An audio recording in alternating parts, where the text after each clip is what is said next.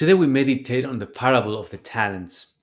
A talent was a huge amount of money. It would come close to like $1 million today. So we shouldn't think of the servant receiving only one talent as having too little. In our case, those talents could be anything that God has entrusted to us that could bear fruit for his kingdom. They could be our skills and capabilities, intellectual, relational, spiritual, professional.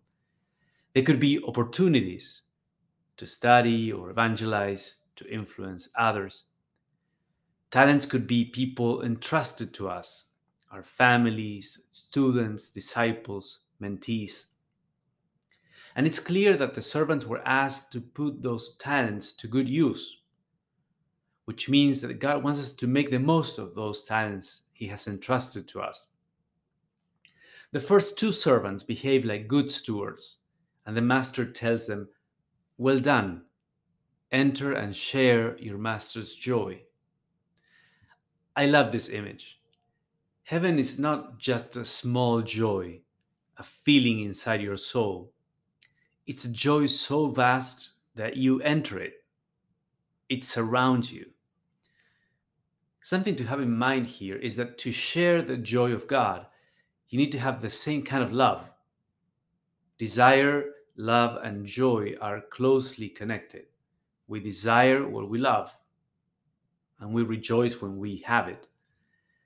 If those servants hadn't loved the same things that God loves, they would have had no desire to multiply those talents. They had no interest in entering the joy of the Messiah. And finally, the third servant buried his talent out of laziness and fear. Most sins are about loving the wrong things, but laziness is different.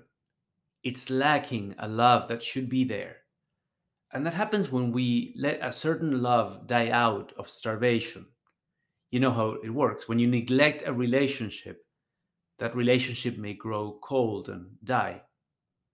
If I never cultivate that love for Christ, that spiritual muscle atrophies, and then moving it is a pain. I won't feel like it.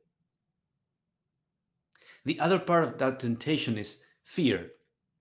The problem happens when we allow many excessive and irrational fears to grow and take hold of us. Those fears will end up crippling us spiritually and choking that impulse of love that the Holy Spirit puts within us. So, what talents has the Lord entrusted you with?